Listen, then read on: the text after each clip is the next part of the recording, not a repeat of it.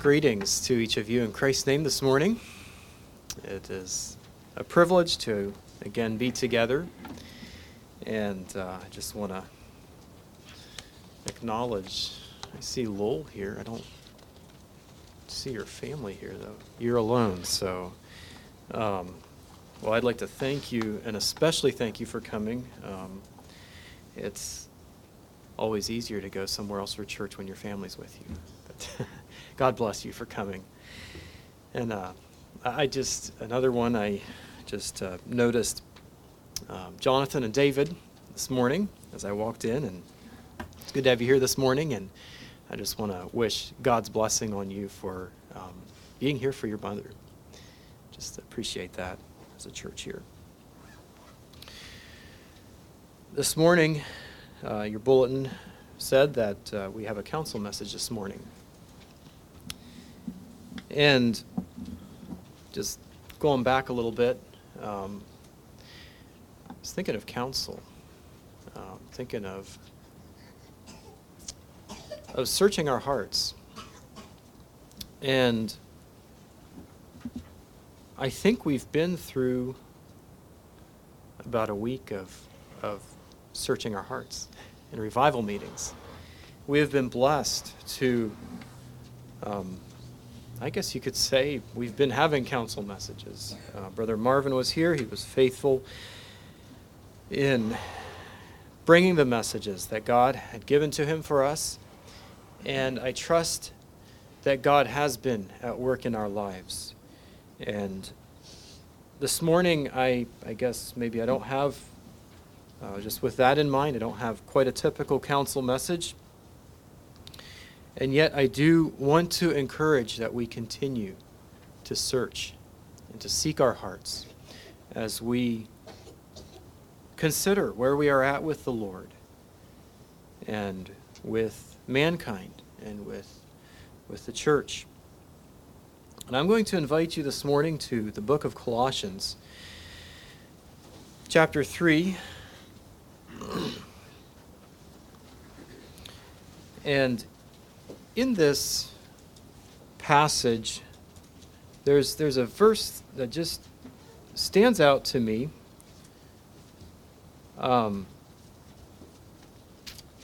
This is actually, I will mention a passage that in school, possibly in high school, but I can't remember for sure, would have been a passage that we memorized. And so it's one of those passages that I guess with having memorized it, it has a special place in my heart. But yes, verse 2 there, set your affection on things above, is just a verse that stands out to me, and be looking at that towards the beginning here as well as towards the end of the message again. So I'd like to begin by reading the first 4 verses. It says, if ye then be risen with Christ, seek those things which are above, where Christ sitteth on the right hand of God. Set your affection on things above, not on things on the earth. For ye are dead, and your life is hid with Christ in God. When Christ, who is our life, shall appear, then shall ye also appear with him in glory. Verse 1 brings out being risen with Christ. Risen from the old nature, risen up to life in Christ. And then, skipping over to verse 3, it says, ye are dead, for ye are dead, and your life is hid with Christ in God.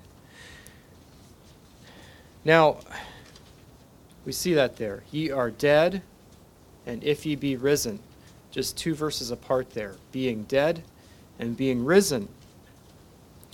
And I was just looking at a couple other passages, just back from here, Colossians 2:12 says that we are buried with him in baptism, so that would be signifying death there, wherein also ye are risen with him through the faith of the operation of God who hath raised him from the dead. So there again we have that death and that life together. And then another passage, a familiar passage, Romans chapter 6. I just want to, I'll pick out one verse there. But we have those verses talking about being dead to sin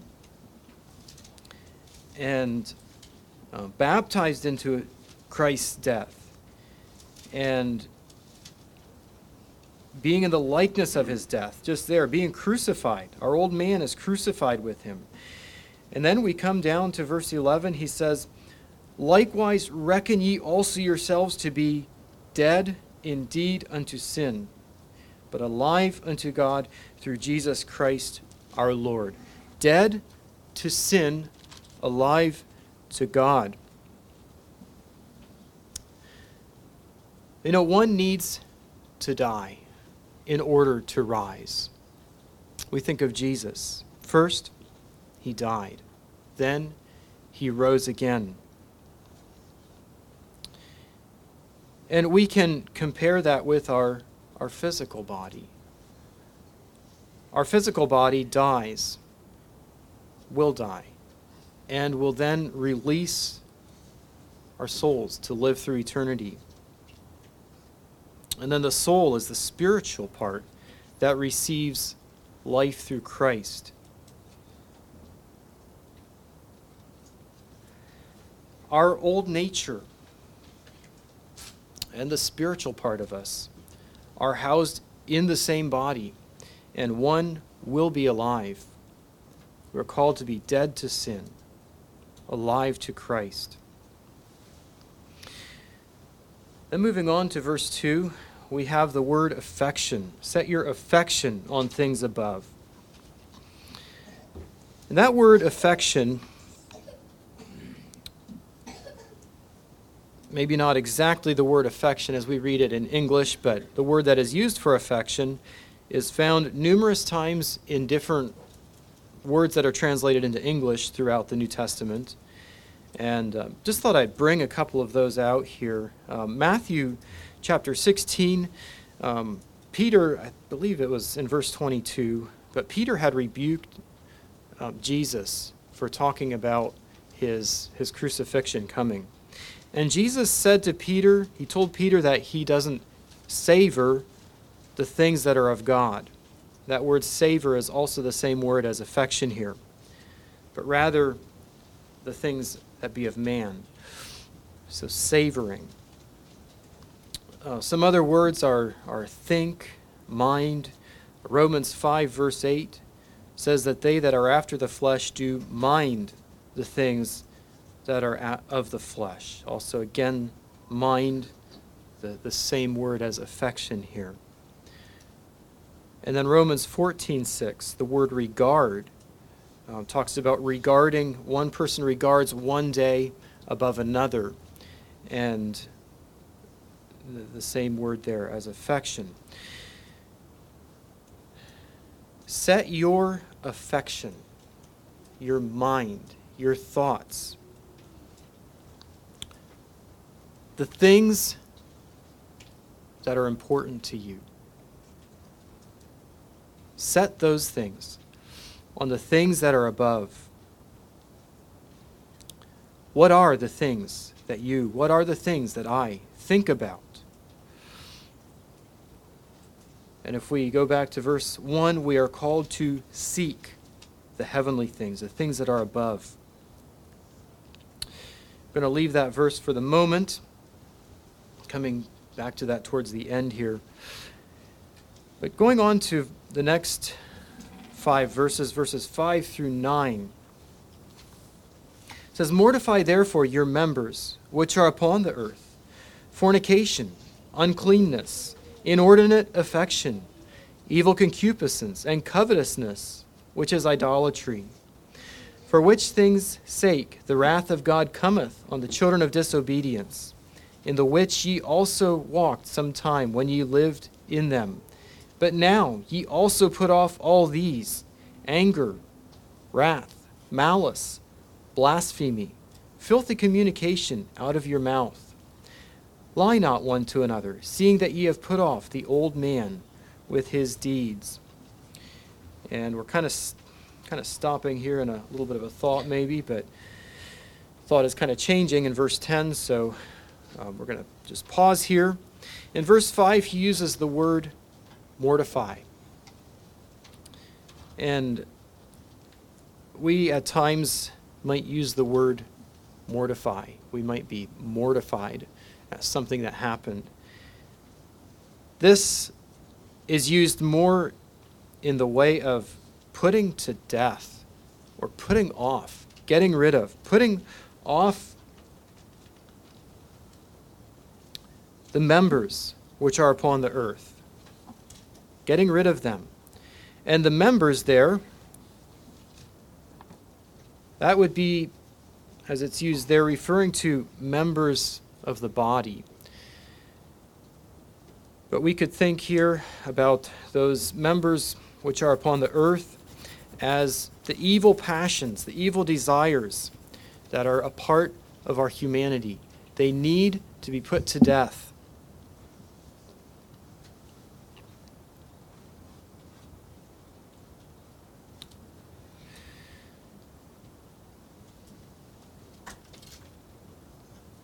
How can we be dead and yet need to mortify? As we think of physical death is ordered by God. Physical death is final. But as we think of death to the flesh, or death to our own wills, that is a choice of our own, to die to self. And it's also possible by choice to pick up our wills after we've laid them down. That word mortify is not a once and done and final word. It's a continual needs to happen. Continuing to mortify. Continue to need to put to death those things which it says are upon the earth. And he lists here a number of sins: fornication, uncleanness, inordinate affection, evil concupiscence, and covetousness, which is really idolatry. And I think we could group these here as the lustful, the immoral and sensual activities and thoughts that are committed. The word covet there could, just looking at some of the commentaries, they would have kind of separated covetousness a little bit here from the other sins of the lustful sins here. Yet I think it could fit in there very well as well. But covet would be the thought of setting our heart on something that we want, which is idolatry. And that is so prevalent in our society, in the world today.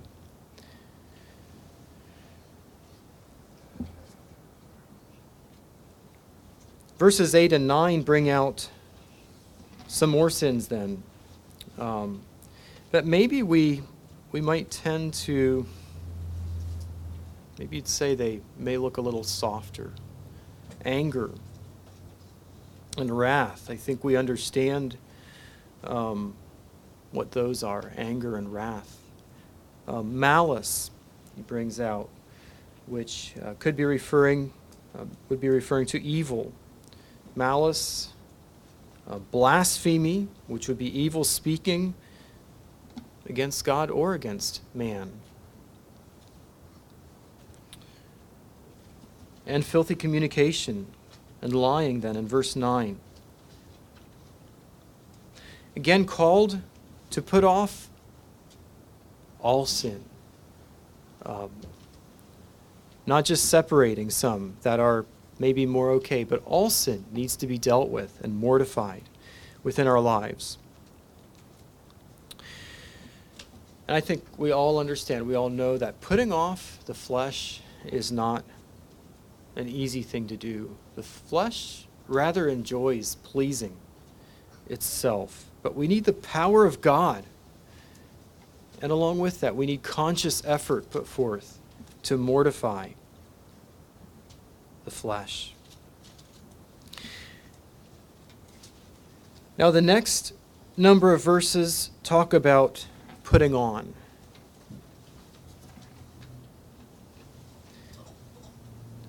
I had a little comparison here with putting off and putting on, and I had no idea that Lowell was going to be here this morning, but if your house roof is leaking, you need to do something about it. You need to call Lowell, or you need a new roof. So your roof is leaking, it's not good anymore, so you take it off. Okay? You take those junky shingles off, and you get rid of them because they are no good anymore. But you don't stop there. You put new shingles on, or whatever you use for your roofing material. You fix that roof. You want a good roof on your house. And how can we compare that to our lives? You know, we attempt to put off the flesh. We attempt to put off the old deeds. But is that where we stop? You know, if you take the old roof off and put nothing back on, it leaks worse than it leaked before. But how often do we live in this put off mode and we don't get to the put on? Maybe I'm just speaking for myself here. But in Matthew chapter 12, verse 43 to 45, Jesus said, "When the unclean spirit is gone out of a man, he walketh through dry places, seeking rest, and findeth none. Then he saith, I will return into my house from whence I came out. And whence he is come, he findeth it empty, swept, and garnished. Then goeth he and taketh with him 7 other spirits, more wicked than himself. And they enter in and dwell there, and the last state of that man is worse than the first. Even so shall it be also unto this wicked generation." You know, that's a sobering set of verses there. I have a situation that I relate to these verses here. I have an uncle who would have been a part of the church where my family would have been through some of my younger years. And I don't know the reasons why. I think it happened when I was fairly young, but he was excommunicated from the church there. And he and his wife would have left and would have attended, I don't know if they had ever joined, but attended at another church in the area there. And my family had moved away then. It was some years had gone by, and I heard that my uncle had again made a commitment, committed his life to Christ, and that he was seemed a changed man. He was working at restitution and just endeavoring to live for the Lord again. And was back at the church where he had been a part of, where he had been excommunicated. And his wife was with him there at the church. But then some time went by, and heard that things weren't going so well. And not sure what all happened in there, but came to the point where his wife would have left the home. I believe it would have been for safety reasons.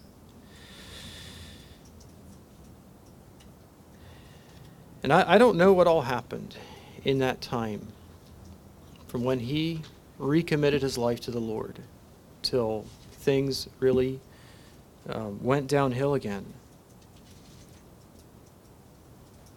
But the question comes to me, was he filling his heart? Was he putting on, or was he simply putting off? I don't know all the answers to those questions. That man is not in a good state of emotion in life at this point in life.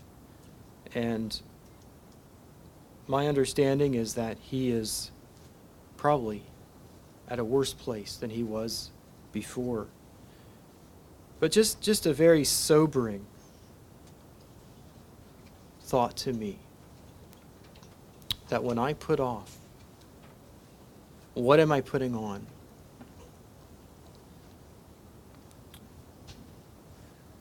I'd like to read verses 10 through 17 at this point.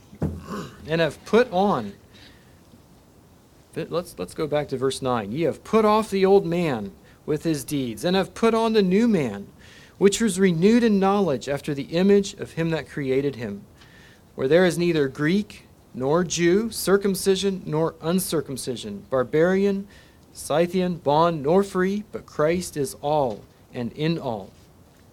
Put on, therefore, as the elect of God, holy and beloved, bowels of mercies, kindness, humbleness of mind, meekness, longsuffering, forbearing one another, and forgiving one another.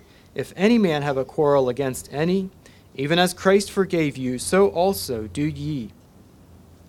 And above all these things put on charity, which is the bond of perfectness. And let the peace of God rule in your hearts, to the which also ye are called in one body, and be ye thankful. Let the word of Christ dwell in you richly, in all wisdom, teaching and admonishing one another in psalms and hymns and spiritual songs, singing with grace in your hearts to the Lord. And whatsoever ye do in word or deed, do all in the name of the Lord Jesus, giving thanks to God and the Father by him.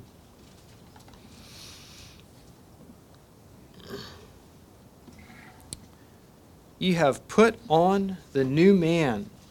We have the word there, renewed. The new man is renewed in knowledge after the image of him that created him.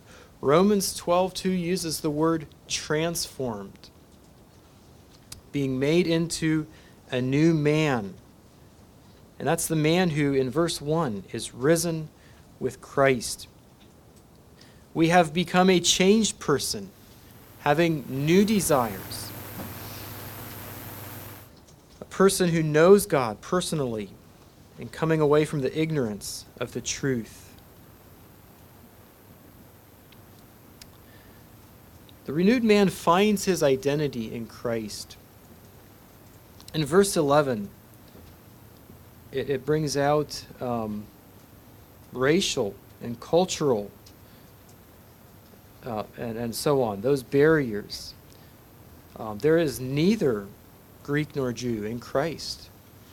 There is neither circumcision nor uncircumcision, not a barbarian nor a Scythian, not bond nor free, but Christ.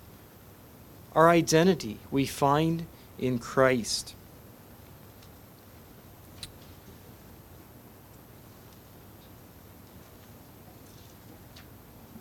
And I'm thankful that as God's children, that we don't face those racial or cultural barriers. And even we can bring it down to family barriers. It doesn't matter where you're from. It doesn't matter what your last name is. But as we are Christ, we experience a unity in Christ. And, yes, a unity with one another. The call in verses 12 through 13, just a number of words there. Forbearance, forgiveness,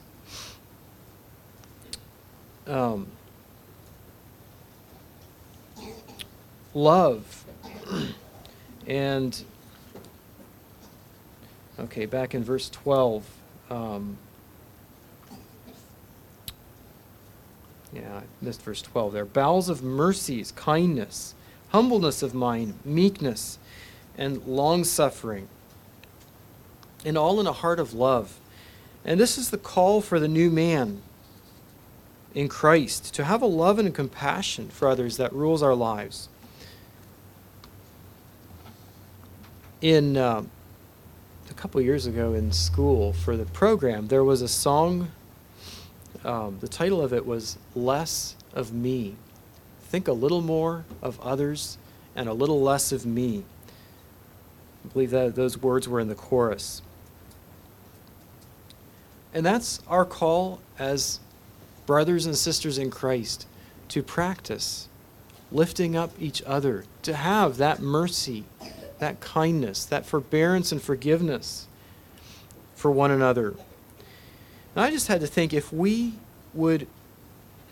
do practice all of these, mercy, kindness, humility, meekness, long-suffering, forbearance, and love, what are the effects that has on the church, on the children of God, and on our own lives, if we are endeavoring to practice these as the new man?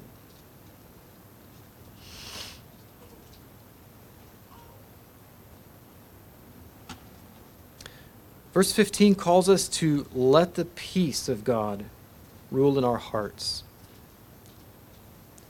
That word rule there,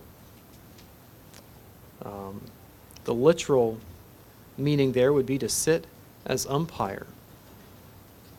Let the peace of God rule, or sit as umpire in your lives, making the calls, directing your lives. And as we live in peace with God and in unity with the brotherhood, we can experience that peace. It can rule in our lives. I believe that every person on earth wants the peace that God's people experience. They may never guess that that's how you find it, in surrender to Christ. But that is a peace that I believe everyone wants to have.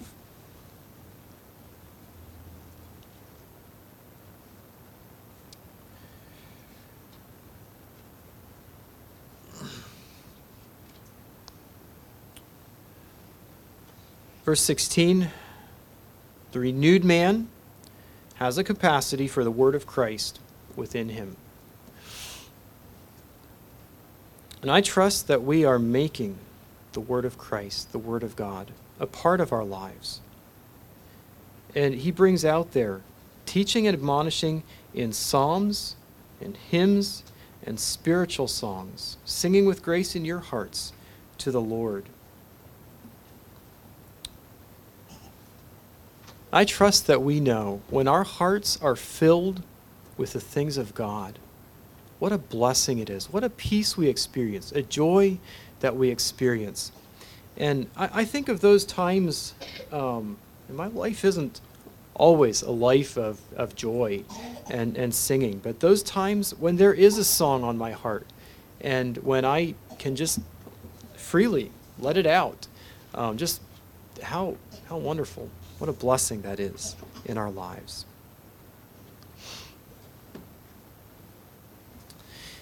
And then finally, verse 17 there, bringing out, doing everything we do in the name of the Lord Jesus. And I'd just like to back up here to thinking about verse 2 again. Setting our affection on things above. I believe that that's where the Christian life ought to be at all times. But I confess for my life, it is not always there. My affections on things above. My mind went to, I'm not sure if I'm saying this last name correctly, but a man by the name of Simon Stylites. Does that name ring a bell to anyone? Was an ascetic who the belief would have been to kind of bring down the pleasures of life and not enjoy the enjoyable things of life, maybe to make hardships and so on, to attempt to be more spiritual. And this Simon lived on a pillar with a platform on it. Understanding it, for a time he lived on a pillar that was 6 feet high, and later moved to a 50-foot pillar with a platform. And I believe he was on, I don't know if it was one of those pillars or between the two of them, but for about 37 years, that's where he lived, denying himself the pleasures of life, and I believe an attempt to be more spiritual, and probably an attempt to set his affection on those things that are above. Unfortunately, I'm sure it was at the expense of some other people.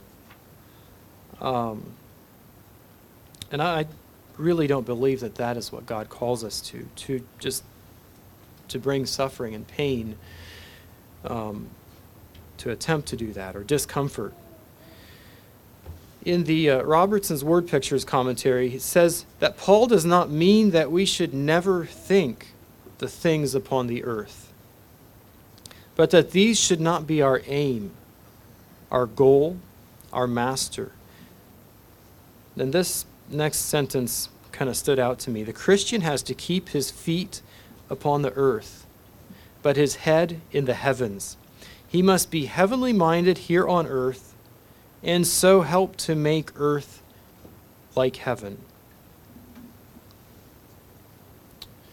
I thought that was quite accurate. We are on this earth. God placed us here on this earth. And we've heard at least I've heard the little saying that someone is so heavenly minded that he's of no earthly good. And I'm not sure that's really an accurate statement, a way to put it. But as we're here on this earth, we are called to live our lives here, to fulfill our responsibilities. When God placed Adam on the earth, he told him to take care of the garden, to dress it. He gave him work. He gave him responsibilities to do. And we're still on this earth having responsibilities.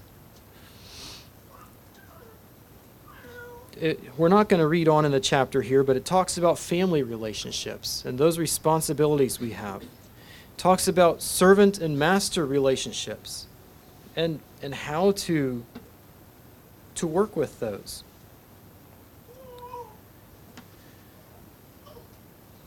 But are our hearts set on these responsibilities that we have? Are our hearts set on that, or are we seeing beyond? I think of in the work relationship, about caring more about the customer's heart than about your reputation or about your wallet, maybe.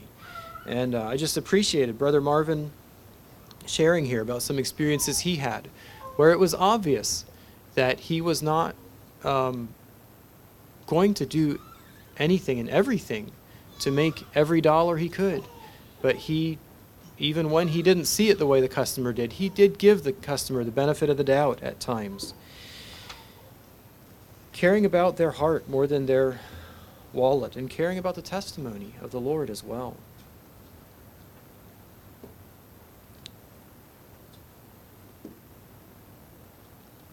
I have been just challenged recently in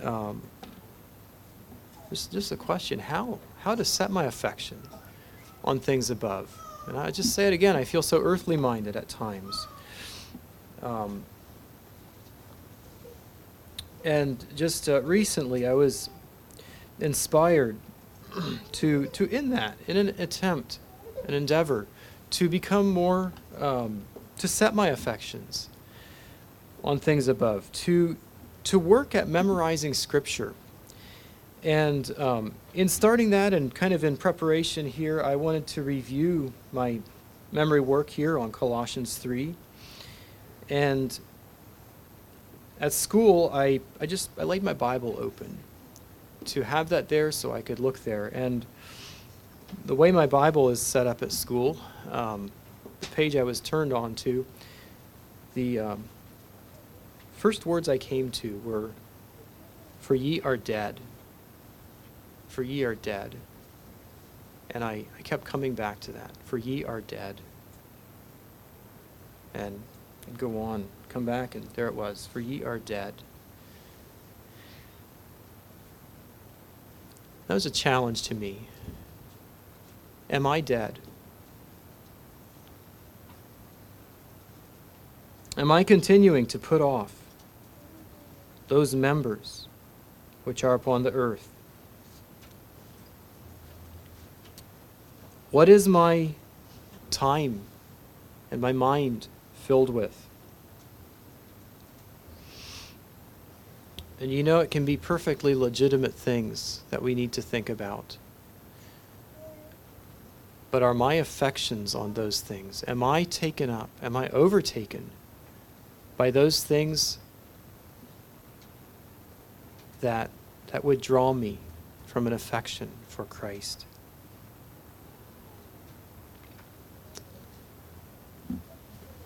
And just think of, just relating back to last week, again, of the message on our mind, our thoughts.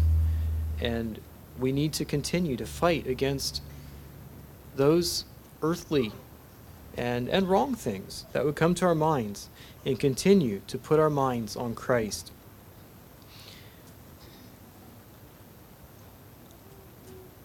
Came across in the Calvary Messenger, just a little bit of a writing. It's talking about how we see life in the here and now. Sometimes it's a little hard to connect eternity with right now.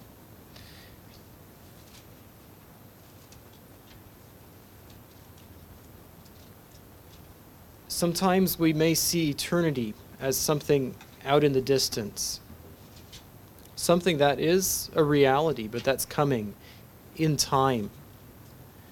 And so therefore we tend to get caught up in time. This is what we know. But the challenge was given that eternity is right now.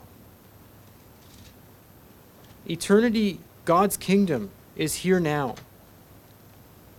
And I bring that into the thought of affections. Where are my affections? Are they eternal affections right here and right now in time?